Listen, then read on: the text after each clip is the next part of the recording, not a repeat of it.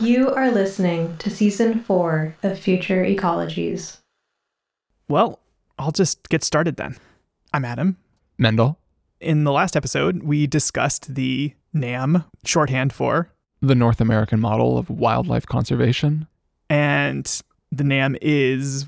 The NAM is a set of principles that guide policy in wildlife conservation in North America, specifically the US and Canada, a way that we think about and allocate wilderness and wildlife, mostly for the benefit of hunters. Yeah, consumptive users. Consumptive users. Yeah, and so I would say it's a sort of historical accounting and also a proposal for wildlife conservation in North America. Yeah. And can you remember any of the principles? Oh, God. Do I have to do them in order? No. Okay. I mean, the general gist of it is that wildlife shouldn't be commodified and that the state should have control over how it is managed. So taking it out of the hands of the free market and putting it in the hands of the state in order to make sure that populations are managed, access is managed, and perverse financial incentives don't cause humans to crash wildlife populations. Is that more or less it? I think it's a really good recapitulation. Thank you. And then there's a couple other bits, right? Which are that wildlife are international resources. Right. And that science. Capital S science is the way that we make these decisions, not business interests, not spirituality, not anything else. That's right. And that ideally this system is democratically available to all citizens of good standing in North America, that we can all access wildlife as a resource. Right. Resource being the key word. And commonly held. A public trust resource. So we discussed some critiques of this model in the last episode from the perspective of its shortcomings around large carnivore conservation, also its lack of inclusivity, both socially and financially. Right. We also discussed some of its successes, including the billions of dollars raised for wildlife conservation by institutions associated with the model, and the recovery of many formerly rare species that are now common. Specifically ones that we like to eat. Specifically ones that we like to eat. The fact that wildlife conservation could intrude upon the religious, political, and economic forces that gave rise to the United States of America remains for me a small miracle that the model, in quotation marks, helped give rise to. You remember Shane Mahoney, right? Yes. He literally co-wrote the book on the model, and he's been a proponent for over 2 decades now, going back to when Dr. Valerius Geist first articulated the principles. So today we're going to get into some issues that we didn't have time to address in the last episode because, frankly, they're enormous. They're big issues. And the first one is the erasure of indigenous peoples from the history that the model is describing and the principles that it articulates, which mirrors the settler colonial enterprise's attempt as a whole to erase indigenous people from the continent. It's part and parcel. What can you say about this history? I mean, you can say it was repeated all over the place, all over the world in different times and categories. But the truth of the matter is it was brutal, fiendish, and simply hard to imagine for most of us today. And what's even harder to imagine, of course, is that we have manifestations of those parameters and attitudes and feelings that are repeated up until the present time. Yeah, I'll co-sign that. There's subtle and not so subtle echoes of colonization everywhere. Yeah, it's an ongoing process. And I think we've discussed it a lot on Future Ecologies. We're going to discuss it today, not in the negative, but from this perspective of a bright spot. And that bright spot is right here in coastal British Columbia. So with that, I have 2 introductions for you. Yeah, my name is Mukwesclaw, which means white bear in my language. My other name is Doug Niesloss. I work as the elected chief as well as the stewardship director for the Kitasoo Hehes Nation on the central coast of BC. And I'm Kyle Artell. I live in Wachwisak's Heiltauk, or Heiltauk Celtic territory, just south of Kitasoo Hehes territory where Doug is today. I'm of European descent. I'm an adjunct assistant professor at the University of Victoria and a biologist with Raincoast Conservation Foundation. So Heiltsuk and Kitasoo-Heihei's territory is part of what is now popularly known as the Great Bear Rainforest. You heard of it? I have heard of the Great Bear Rainforest. That's basically like pretty much all of coastal BC north of Vancouver Island. Yeah, and Doug lives in the community of Klemtu. Oh yeah, Kilik Klemtu is a small community on the Central Coast. It's home to about 350 people. We have 2 different nations that live here, and we're surrounded by some massive fjords out to the east where all the grizzly bears are, and islands on the outside where the Kitasoo people are from. And that's where we get some of the largest populations of spirit bears. I've heard of spirit bears. What are they exactly? Yeah, spirit bears are black bears with a rare recessive allele that gives them a white coat. So they kind of look like miniature polar bears. They only occur in this part of the world, mostly just on a few islands. But black bears and spirit bears aren't the only bears out there. The Great Bear Rainforest is also home to the grizzly bear, who, even as the apex predator of the system, are vulnerable to hunting by people. So I used to be a bear guide. I started up an ecotourism operation here in my community. I had some guests from all around the world, and my job was to go and take them and show them the beauty of the culture and the wildlife and the territory. You know, we were trying to build a thriving business in our backyard, and this must have been around 2004. I just remember we saw something in the water. It looked like maybe it was a dead seal. We could just see something dark, and so we all walked over. It was the first time I found a dead grizzly bear, and his head was chopped off, his fur was gone. Someone had shot it for a sport. That's when I learned more about trophy hunting, and it was this industry where people come and shoot something for a sport. And I just thought that violated everything we were taught in our culture, to have respect, violates our values, violates everything we believe in. So that totally transformed my life and set me on a path to try and do something about it. What Doug did in response to this experience? That's what today's episode is all about. It's an incredible success story that I think can show us another way to think about wildlife conservation. So, from Future Ecologies, this is Model Citizens, Part 2, Barely Legal. Oh my God.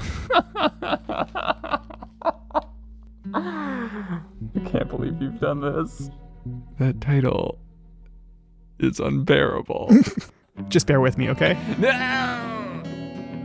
Broadcasting from the unceded, shared, and asserted territories of the Penelakut, Hul'witsum, Lalem-Tsarataneo, and other Hulkaminam-speaking peoples. This is Future Ecologies, exploring the shape of our world through ecology, design, and sound.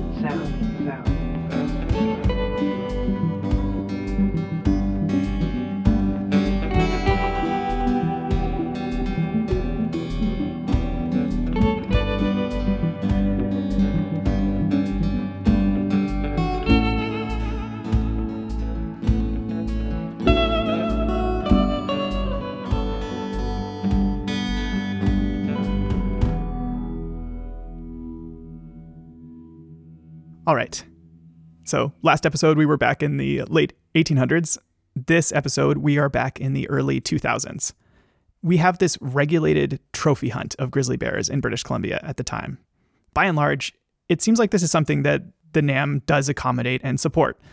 But for Doug, something about all of this felt wrong. At that time, the province had a legal obligation to protect grizzly bear habitat. And I remember the province sent over these grizzly bear habitat maps, and they were missing all the islands. There wasn't one island a part of their population for grizzly bears. And so as a bear guide for over 10 years, I phoned the province and I said, you guys are missing big chunks of data. There's grizzly bears all over the islands. They said, what evidence do you have? And I said, I got video, I have photo, I have GPS. I said, what do you guys want? I'll send it over. They said, Doug, some people don't know the difference between a grizzly bear and a black bear. Well, I've been working with bears for, at that point, probably 15 years, because I used to be a creek walker for salmon as well. And they basically said, you're not a scientist, you're not a biologist, you can't be making these sort of allegations. Maybe that shouldn't be as shocking as it is, but it is. Yeah, we're kind of already seeing where Principle 6 of the NAM, which is that science should direct wildlife management. It's whose science? Right. It can be weaponized to discredit local and indigenous knowledge. Doug doesn't only know the difference between a black and a grizzly bear, but he knows them individually. That's John, and that's Frank, or whatever. And Frank is Sam's son, or whatnot. And so this idea that the response would be, you're not a scientist, so you're probably seeing black bears, is absurd, because it wasn't just that he saw a grizzly bear, he probably knew which grizzly bear that was.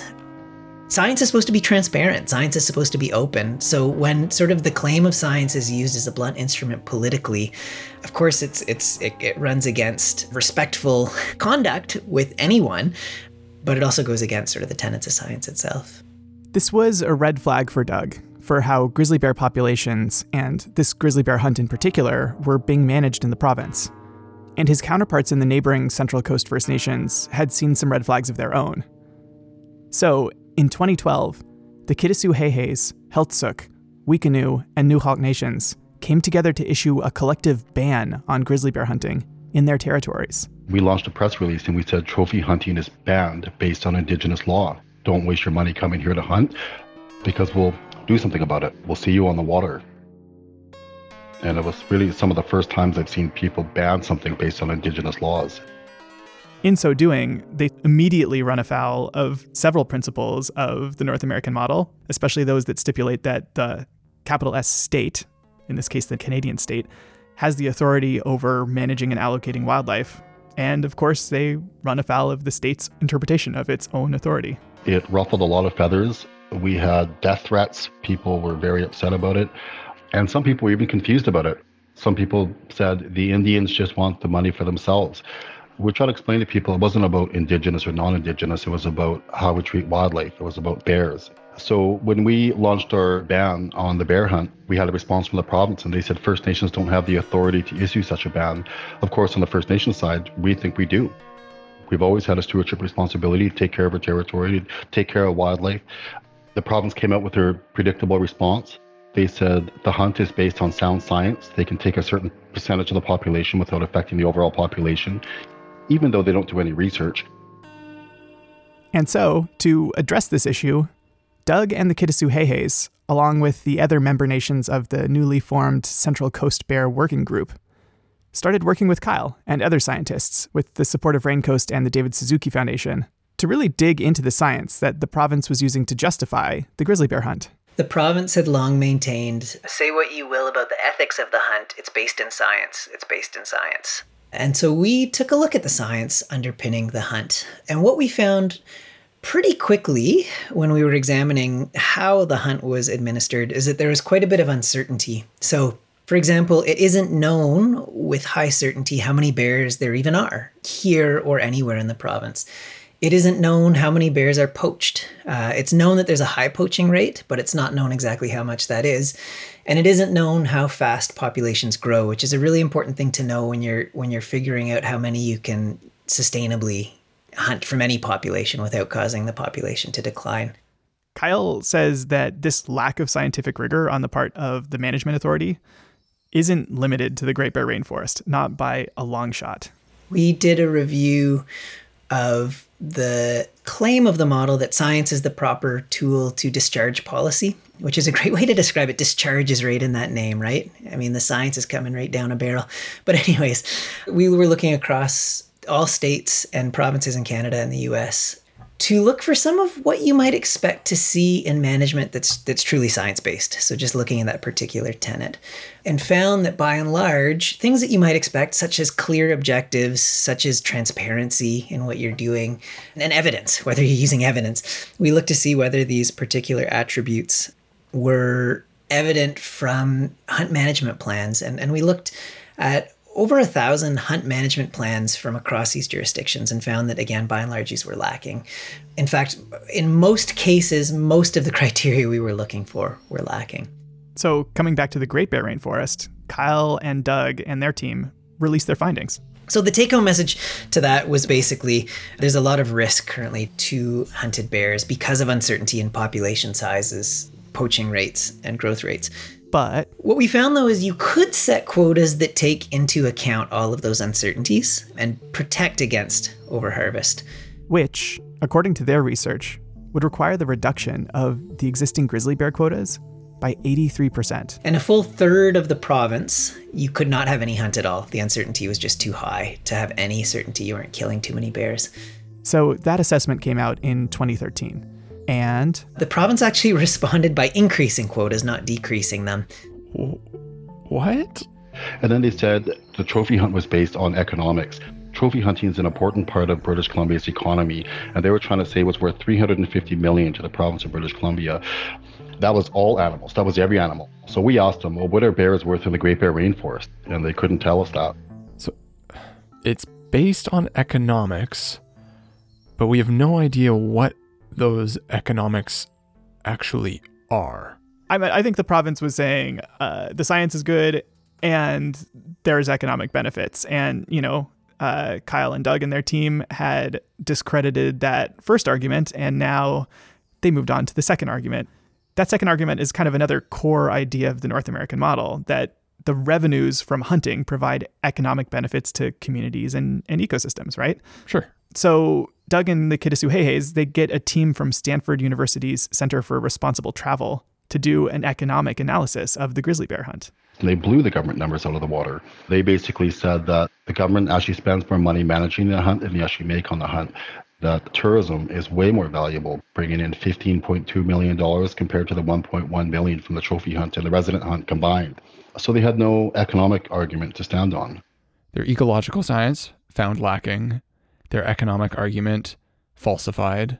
You have to look at this thing and you have to think, like, why are they so dug in?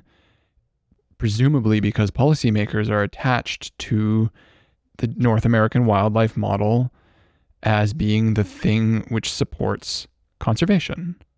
Yeah, that could be one reason. It's hard to get inside the minds of policymakers per se, but it's clear that that cultural attachment to hunting being a part of our conservation model, and that like species that aren't hunted are somehow like less conserved is in there, right? It's in the mix. And here's Doug and Kyle. They're essentially hacking away at the economic and scientific justifications for the hunting of grizzly bears in the province.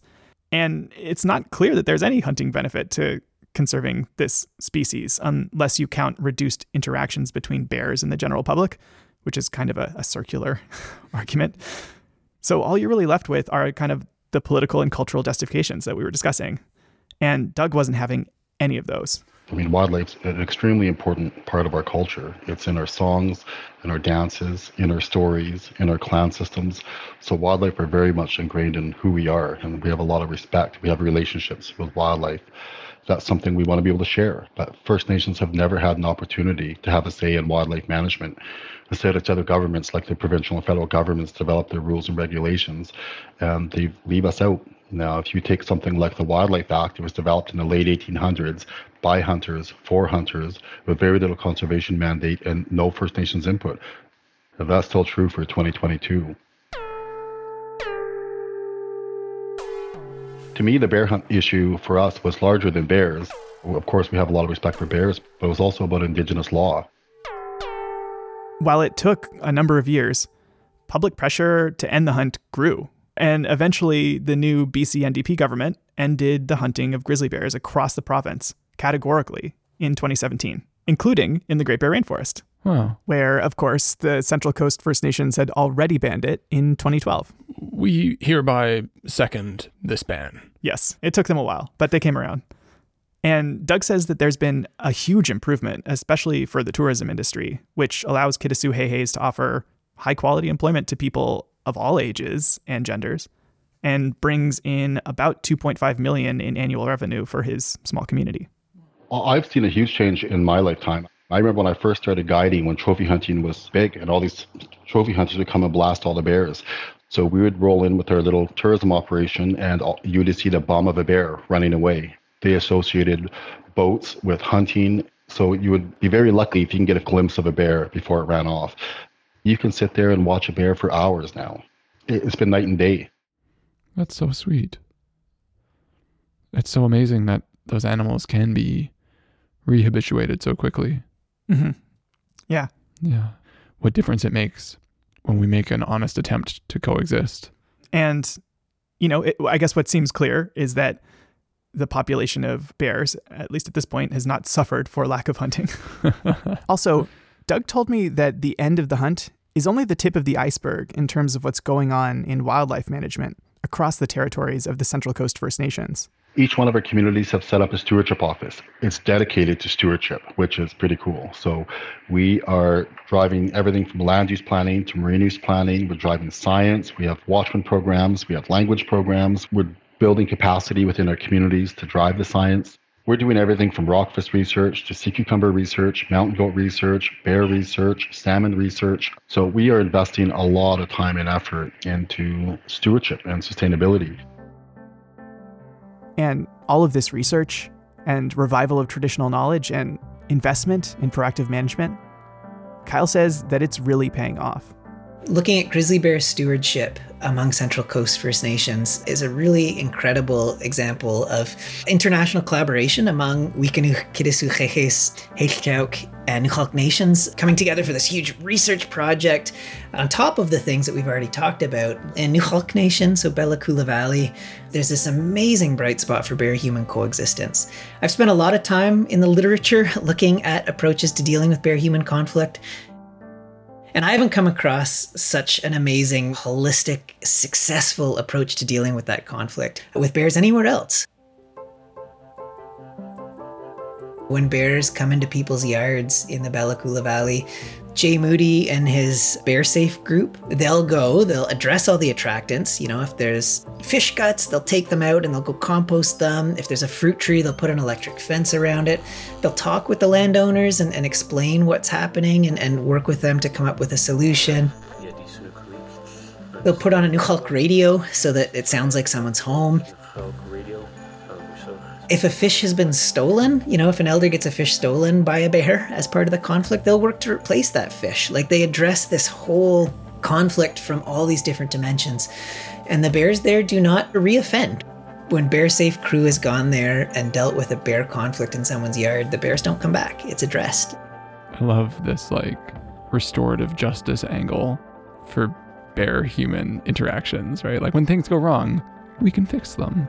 That's such an interesting way to put it. It is kind of like a restorative justice framework where the end point of the process is not one of the parties to the conflict is dead. Right, yeah, it's not punitive. Yeah, I think that's a good way to describe it. And if you remember back to the last episode where we're talking with Mark Elbrook about the challenges faced by people who are trying to conserve mountain lions, these are exactly the kinds of solutions and cultural changes that I think he was talking about that could be implemented to address those kinds of conflicts as well. And just so there's no misunderstanding here, the folks up in the Great Bear Rainforest, they're not against hunting. Not by a long shot. Absolutely. I mean, this isn't an anti-hunting sentiment by any stretch of the imagination. I think that there's probably more wild protein consumed here than in most places in North America. So it's not an anti-hunting thing, but the approach to taking care of wildlife here, of other species, was just so much more suited to place, so much better suited to the wildlife, because what has existed here for millennia has worked for millennia. So, what we can learn from their approach? After the break.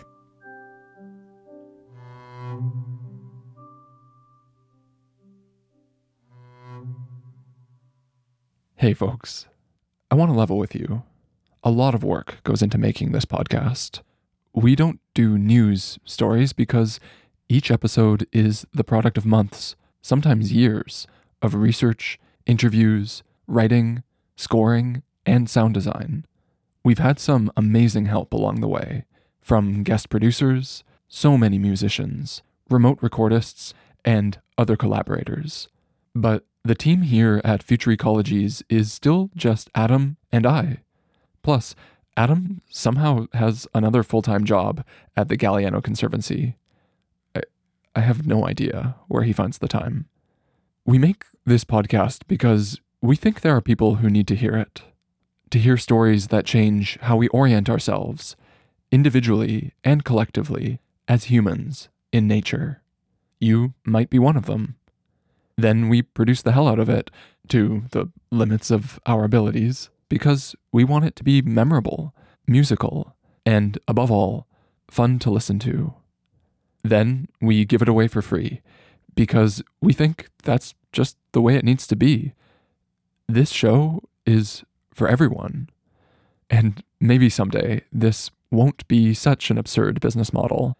But as of right now, just over 200 incredible people are helping us make this podcast.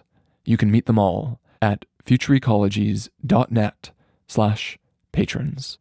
Our patrons get a whole other podcast feed for early episode releases and other bonus audio, like extended interviews, behind-the-scenes live AMAs, and a little pile of mini episodes on mushrooms and seaweeds, plus stickers, patches, and a Discord server where we hang out, share stuff, and get to know each other. So let me ask you this. Is this episode worth $1 to you? Be honest. You listened this far, and you heard it for free. But would you pay $1 so that someone else could hear it too? If 50%, just half, of everyone listening said yes, not only would we completely stave off the precarity of an indie media existence, but we could hire a third producer full-time, meaning more, better, future ecologies for all. So, if you like what we're up to, please support it. You can do so for as little as $1 a month. Just go to futureecologies.net/patrons. Okay, back to the show. And we are back. We're back. Yep. I'm Adam. Mendel. And this is Future Ecologies, where we do the bare minimum to keep you informed about what's going on in the more than human world. That's enough. That is the bare maximum of puns. Today, we're learning from folks up in the Great Bear Rainforest about new approaches to managing wildlife resources. Resources in air quotes. Yeah, to decolonize some of that language that I think, we might associate with the North American model. How about how to better reestablish relationships with our more than human kin? Mm-hmm. Anyway, two different ways of saying the same thing. More life for more things. Right. Kyle and Doug and their colleagues have actually written up their own set of 7 principles for how to do this. It's set up in sort of opposition to the NAM, but Kyle says it's not meant to be a prescriptive model. What we are not doing here is dictating how communities should interact with wildlife or how Indigenous nations should interact with wildlife. Folks are going to know what's best for their own communities, what's best for their own nations. And there's governance systems that have existed for millennia that are quite well adapted to governing their ecosystem. So where this model comes in is more giving tenets of how decolonial governance contrasts to the more colonial models, such as the North American model. And it also provides guidance on those wishing to support decolonized management. And why, you might ask? Why? Is it specifically a decolonial model? Why is it specifically a decolonial model? You're so well behaved. I think one of the problems with the North American model is that it does seek to dictate a one-size-fits-all approach to interacting with wildlife that is centralized and led by the state, whether that's a province in Canada or a state in the States. Sovereignty, rights and title, the jurisdiction of communities and nations is completely inseparable from conservation writ large. So you can't even talk about conservation or stewardship or land use without addressing whose land is it in the first place. In Canada and across North America, right, all of these states and provinces have been imposed on top of Indigenous territories. Well put. And so the fundamental argument is that the NAM, by virtue of its erasure of Indigenous peoples, basically disqualifies itself. It can't be amended. It's not about slightly evolving the North American model. So how do we take this centralized approach and tweak it here and there in order to better incorporate various perspectives or whatnot, but that really to have an appropriate approach to governance, it's really about Doug knows best what works well for Kitasukhihes, right? The province doesn't, just to put that bluntly. The province could potentially support that work, but that would be a very different model if the province was saying, hey, Doug, how can we help what's happening?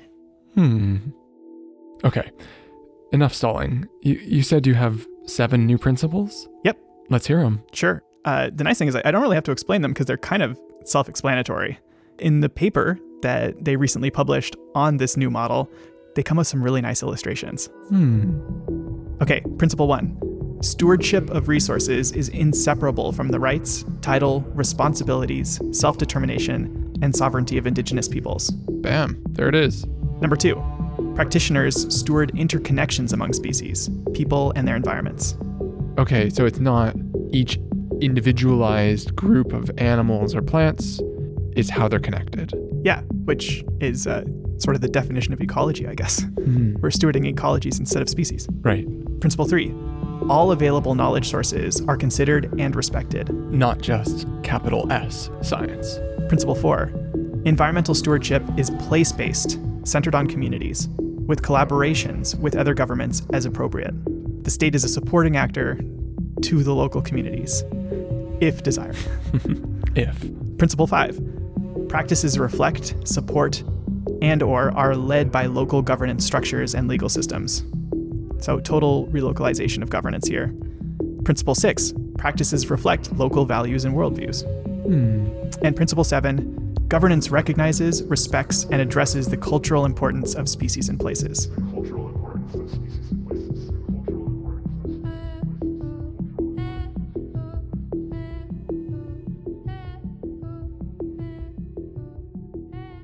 So what's your reaction to these principles in comparison to the 7 principles of the NAM? I find it a lot easier to relate to these principles. That so much about ecology is so context specific. And of course, it feels self-evident that the people who have the most insight into how to negotiate those relationships effectively are people who have been on that land for a long time.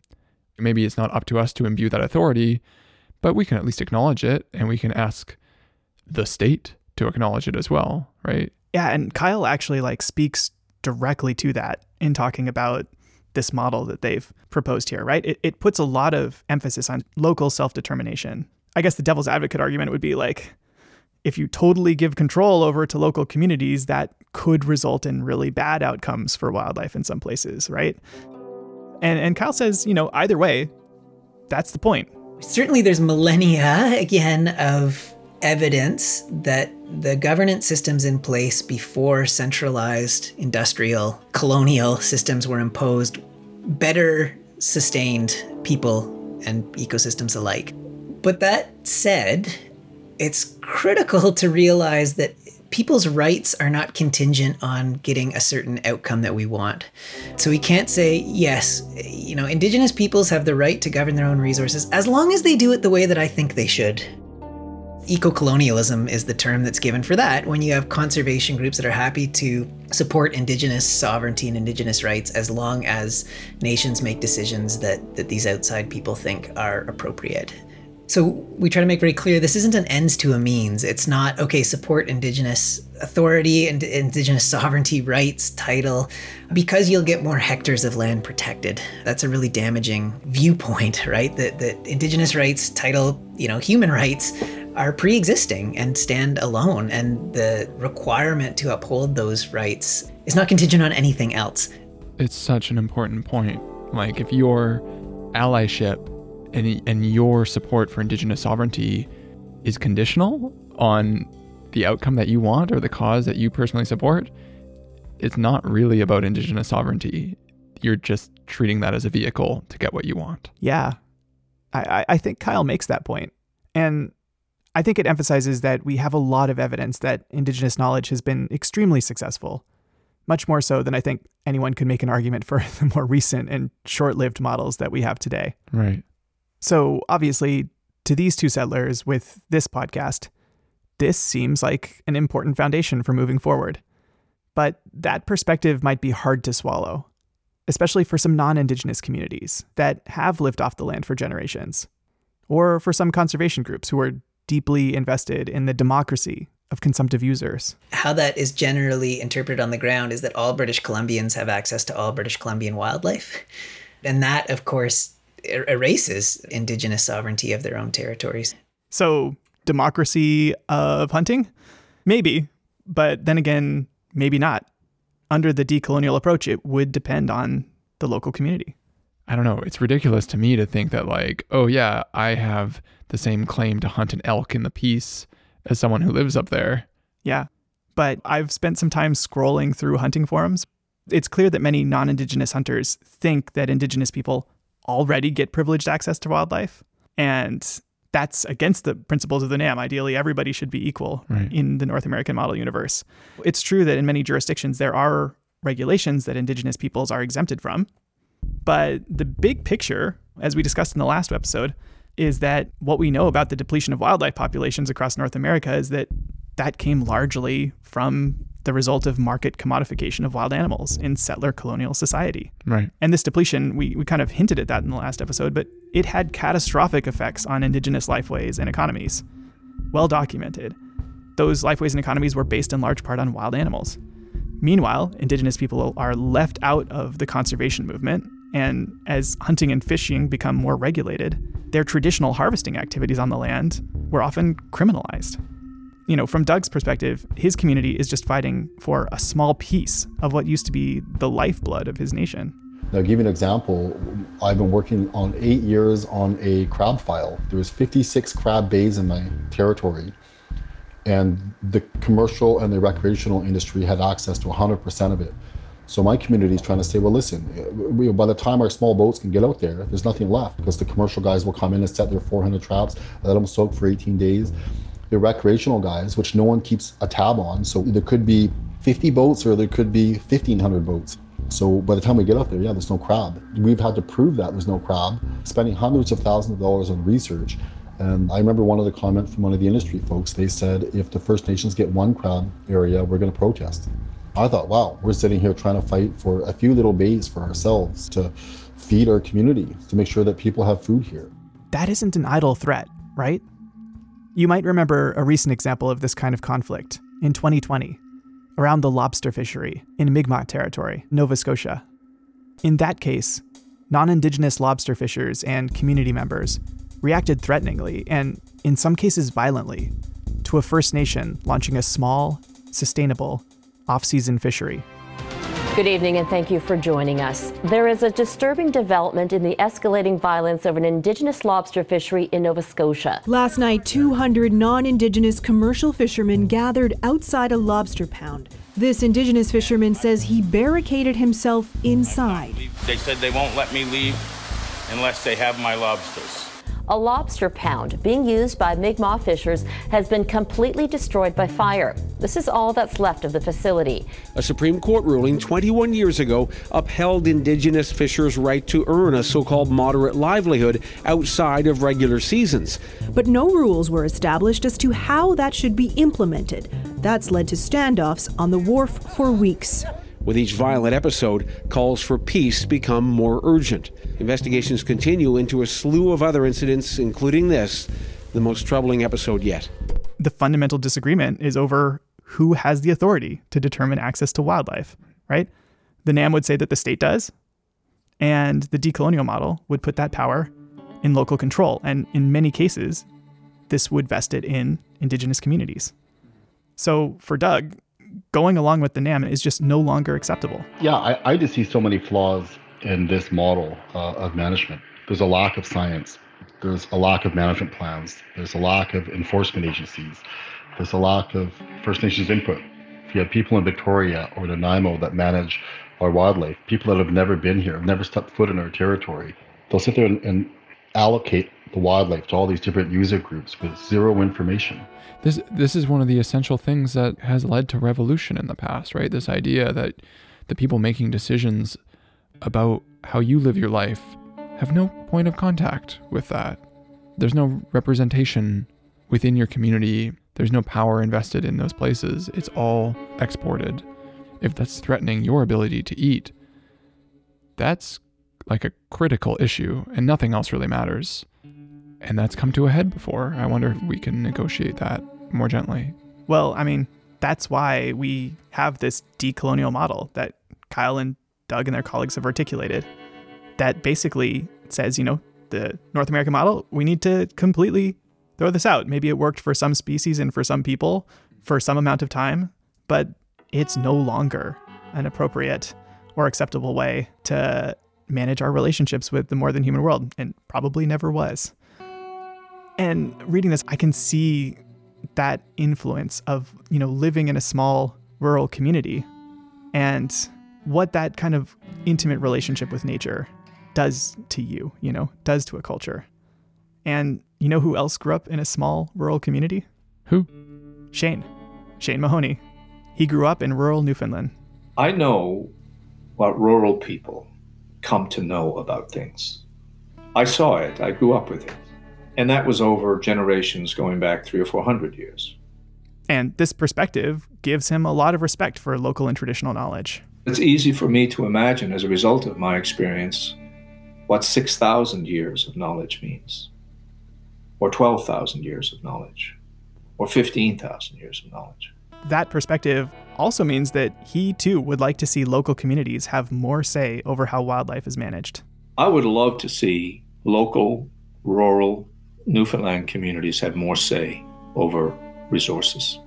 I argued when I was in government that we ought to give isolated communities in particular land to manage for food production, because we know how to grow snowshoe here and we know how to grow moose. What are snowshoe and moose? Like moose the animal? We can grow moose? Cool. What's snowshoe? Snowshoe hares. Oh. They're weed species. We can grow them. We can create explosions in them. So I've long been in favor of giving local people more say.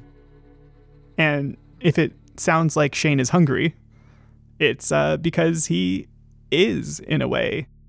He feels strongly that food can be at the center of resolving some of these disagreements among like-minded people. And in some ways, I think it's actually a bit of a departure from the NAM, because the North American model is based on this system of regulated, fair chase, and sportsman-like hunting. This form of hunting has more or less eliminated market hunting, but it also marginalized subsistence hunting and the economies of indigenous and rural people. If you look at the NAM from the perspective of somebody hunting for food to feed their family or community, then why in the hell would you care about sportsmanship or fair chase? You're just trying to eat. And the Teddy Roosevelts of the world are telling you that, you're doing it wrong. And by the way, they think that they deserve the same access to your food sources as you do for their sport. Mm-hmm. So Shane, with his company Conservation Visions, has started something called the Wild Harvest Initiative. The Wild Harvest Initiative was an attempt to transcend the differences amongst people by finding a common language that we could all speak and would all care about. That wasn't science, and it wasn't climate change. I needed something much, much more fundamental to bridge this dialogue. That's food. Natural food, sustainable food, healthy food, and also food that you touch, that you have a personal investment in, whether that's growing your vegetables, picking your own berries, hunting your own meat, raising your own chickens. This is real. And I wanted to convince people that the sustainable use of wild foods is not a sideshow. It involves billions of people if you include world fisheries, for example. And if we thought about landscapes primarily as food provisioning systems, by we, I mean society, it would fundamentally change almost everything. So what is he proposing? Well, right now, he's working with states and provinces to try to figure out just exactly how much wild food is being harvested and consumed by families in North America. Because nobody really knows. Huh. He wouldn't share any numbers with me just yet because he's working on a long time sample, but he says it's a whole lot. I will tell you that there literally are billions of meals being provided, and you have some idea then about what this is worth. And once he figures out how much food is being provided, right, how much wild food people are eating in their day-to-day lives, he has some questions. What would happen if we stop these activities? What will be the ecological cost of replacing all that wild food? And secondly, to ask the question, well, is it possible for us to very substantively increase the production of wild foods? I think that this last question is really interesting. And I think it's something that Kyle and Doug would also see a lot of value in because of the importance of wild, traditional food to coastal communities. I want to open people's eyes to these kinds of possibilities because, in my view, while we can't ever assume that we can feed the world only on what is produced in the wild any longer, I think we could do a much better job of that at a local, regional, and even at national and international levels if we really tried.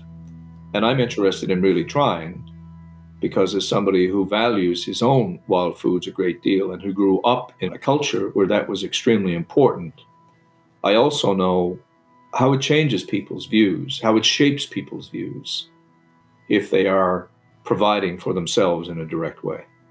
One of the changes that he brought to my attention that's really stuck with me is that we're much more likely to share wild food. Whether it's berries for our grandmother's pie, or whether it's a moose that we harvest for our own meat, we are compelled to share. We are not compelled to share the foods we buy. So this tells us something about the profound nature of this. If I'm harvesting wild food, I'm so much more likely to want to share it with other people or to enjoy it with other people. And I've had so much of that kind of food shared with me in a way that, with store-bought food, it's just not the same.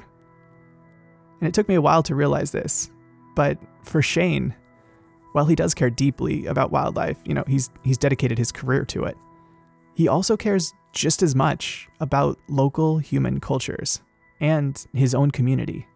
You take rural Newfoundlanders out of their fishing, bird hunting, moose hunting, seal hunting context, and even if they live on the same island, they're not the same.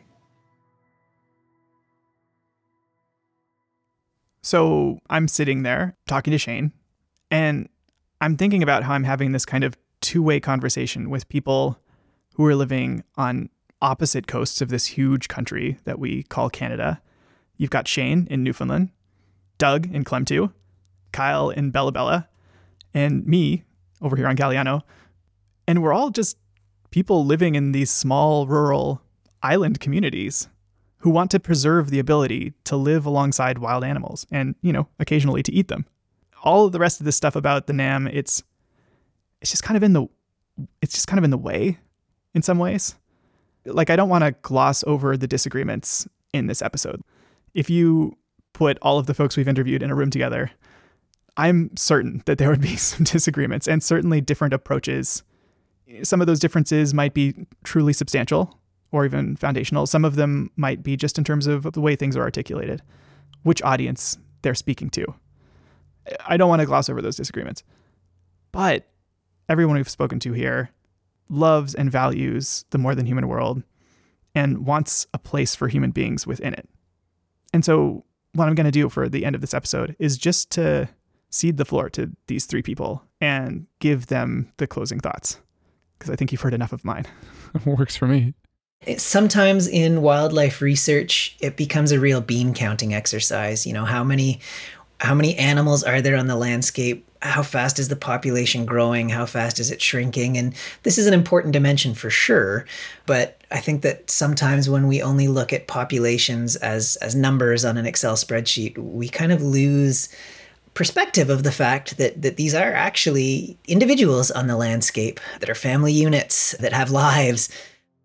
When we think about things like the North American model, or when we think about conservation in general, that we recognize that is one story, but there's thousands out there, and there's very different ways of looking at things. There's very different ways of governing things.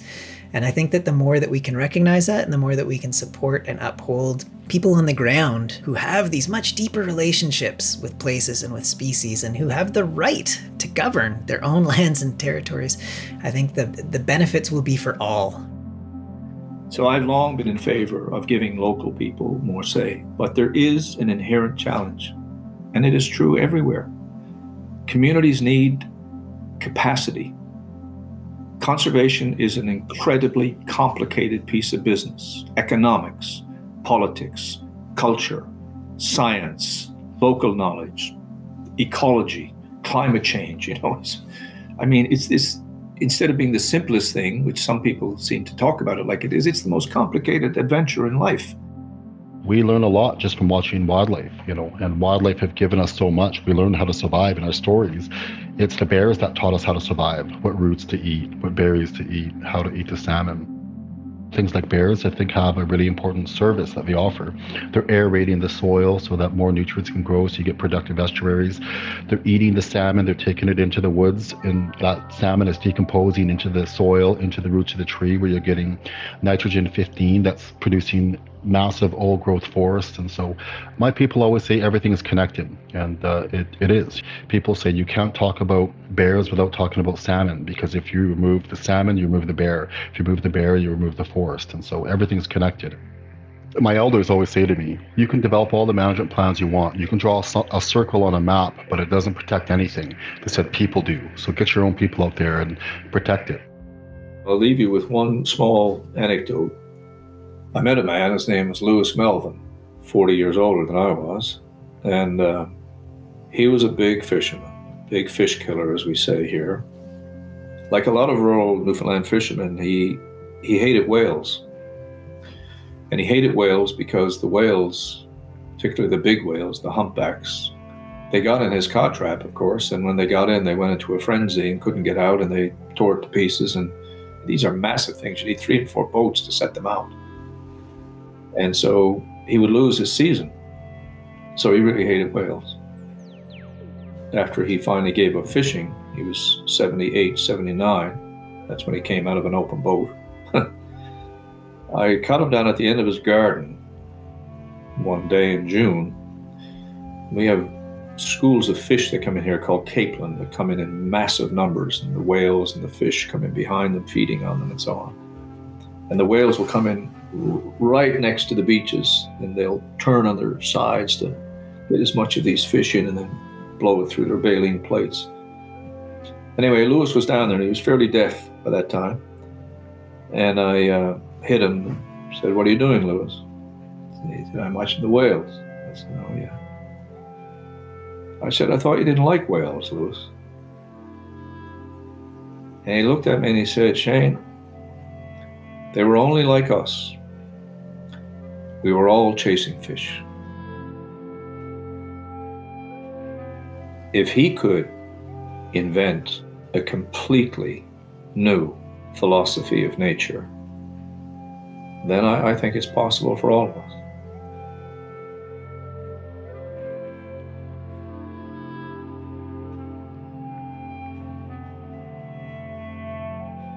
A quick note at the end of this episode. In March of 2022, the BC NDP government introduced Bill 14 to amend the Wildlife Act in order to, quote, ensure greater collaboration and reconciliation with Indigenous peoples in the management of wildlife in the province, unquote. It remains to be seen how this amendment impacts the dynamics we discussed in this episode, and we'll be watching. Future Ecologies is an independent production made possible by our supporters on Patreon. For citations and a transcript of this episode, visit us at futureecologies.net. This episode was produced by myself, Adam Huggins, and me, Mendel Skolsky. It features the voices of Shane Mahoney, Douglas Nieslas, and Kyle Artell. And music by Thumbug, Museum of No Art, Troll Dolly, and Sunfish, Moon, Light. Special thanks to Mark Elbrook, New Hulk Radio, Amanda Hull, Brody Guy, Kyle Artell, Chris Dermont, and to the Sitka Foundation for supporting our 4th season. Thank you. We're also on Twitter, Facebook, and Instagram. The handle is always Future Ecologies. Okay, that's it for this one.